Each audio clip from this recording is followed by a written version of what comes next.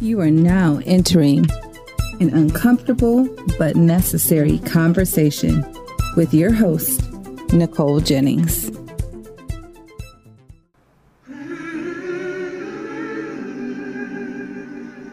That man over there says that women need to be helped into carriages and lifted over ditches and given the best place wherever.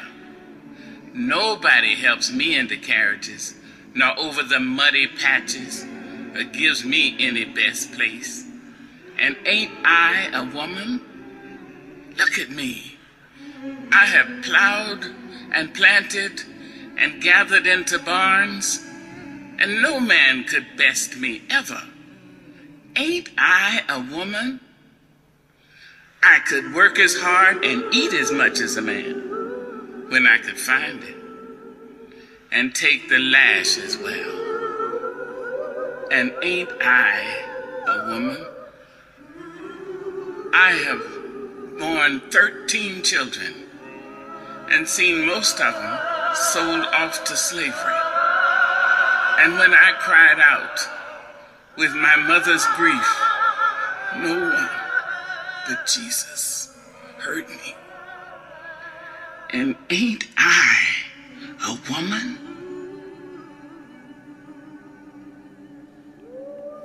Welcome back to another episode of Uncomfortable but Necessary Conversations with me, your host, Nicole Jennings. I am coming with you today to discuss a new word, a term that's new to me, that has been discussed in so many different ways that it's not necessarily the word is new, the term is new. The use of it in my understanding is new, but the overall concept of it is not. Just like any other word, it's a word that I have been able to discuss in so many ways and on so many levels, but not ever really putting it back to a coined term until now. The importance of learning and continuing to learn and to continue to see things from a different perspective allows you to come into contact with things that you may have been talking about generally, but now you've kind of like completed the circle and understand it in a different way.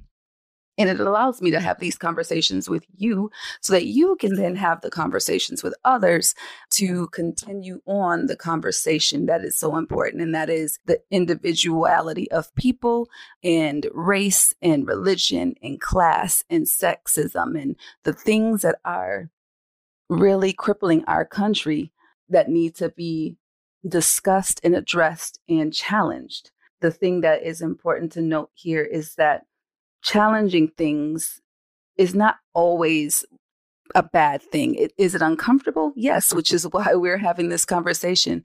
But if it needs to be changed and you know that and you're not challenging that, that means that you're a part of the problem, realistically speaking.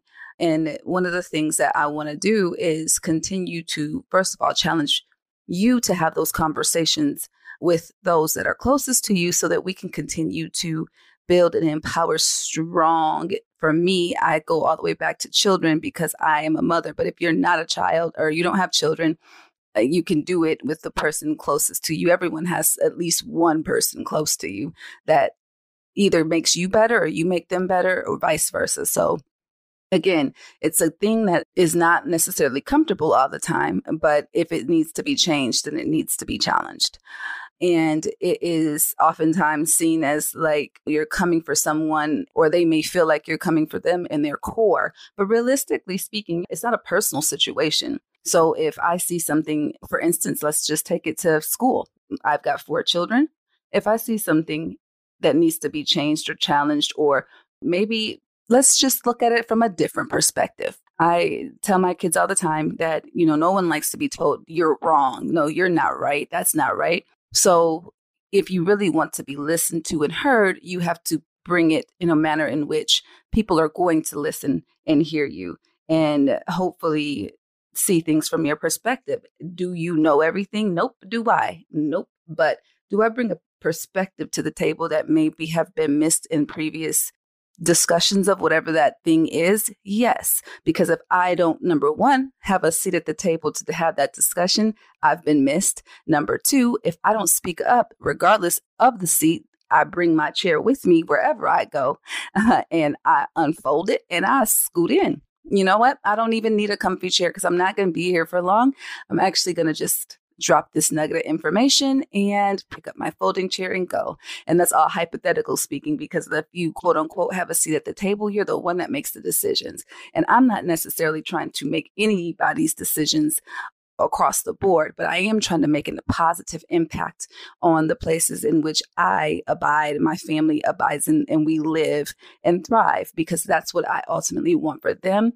But essentially, it's what I want for you and everyone listening, because your life intersects with my life on some level, whether it's through systems, policies. I mean, we live in the United States. I mean, if you're listening from the United States, and if you don't, we're still connected because we're on the globe together. We are in this world. So whatever it is that is going on negatively that's impacting me is either negatively impacting you in some manner and form, or it is positively impacting you in some way, in some form, in which your privilege now then allows for it to continue, because you won't want to make that change because of the fact that it is now a thing that is going to be impacting your way of life and what is good for you. And so, you know what? Don't change what's good for me, even if it makes things better for someone else, because I'm all about me in that space. And again, that's what is going on in the world today. When you have a system in place that is allowing for some people to stay on top and be on top and thrive, but then in that very system, it's still oppressing others. That is a system that needs to be challenged on so many levels. And those connections that I'm talking about the individual person, is you're not just a white person. You're not just a Black person. For instance, I'll take myself. If I am in the middle, think of like a Venn diagram, those circle things, and you put Nicole in the middle. The intersection of Nicole is every single part of me that makes me who I am, which is why I am not like the next Black woman you see, which is why that Black woman that you see is not like the next Black woman you see. It is indicative to who I am and all that intersect into me. So the definition that we're going to work off of today, as you know, every podcast, we start with a definition, go through some things, and we have ending talking points. For us today, the term is intersectionality. It is everything that makes up who I am, but it is actually the term that acknowledges the experiences and the things that make up a person in their entirety. So their race, their gender, their sexuality, their physical ability, their class, and the list goes on. But when you try to diminish that, take that away, you're taking away a piece of who that person is. And the thing that is important to know about it is that it is, right now, intersectionality is a thing that's coined a theory. And it was coined by Kimberly Crenshaw, who is a legal scholar and a critical race theorist. And actually, there's a book called Critical Race Theory. It's really good if you want a resource to read in regards to that concept. But essentially, it is every part of a person that it needs to be considered, because it's a part of a person that is either allowing for them to be oppressed or suppressed in some way, or that is a light of privilege in some way, like being a white man, like that is privilege, period. That's it. Bottom line. There's nothing, there's just that is fact.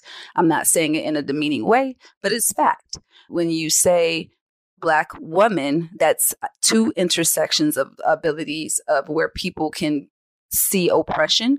And then there is white woman, and the two intersections of those, the only thing that really would oppress them in comparison to being a Black woman is the fact that she's a woman.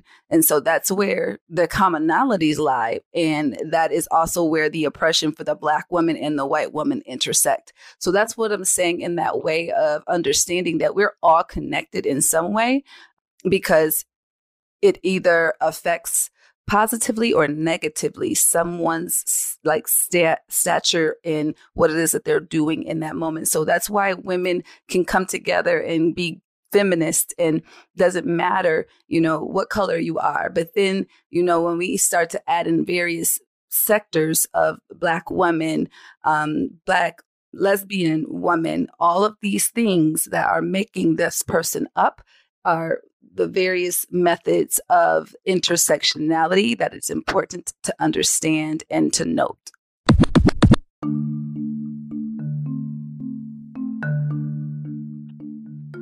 Closing out, we're going to end this podcast really simple.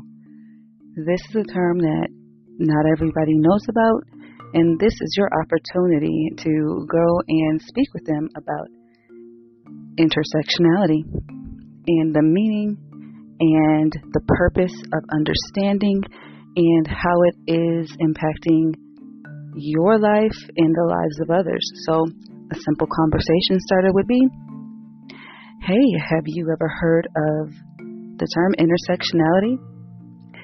I was listening to this podcast, and this really smart young lady named Nicole Jennings is telling me that intersectionality is yada, yada, yada. You fill in the blank, because the best way to learn is to teach. So that is my push for you this week as we continue on with uncomfortable but necessary conversations with me and now you going out into the world. Until next time, bye-bye.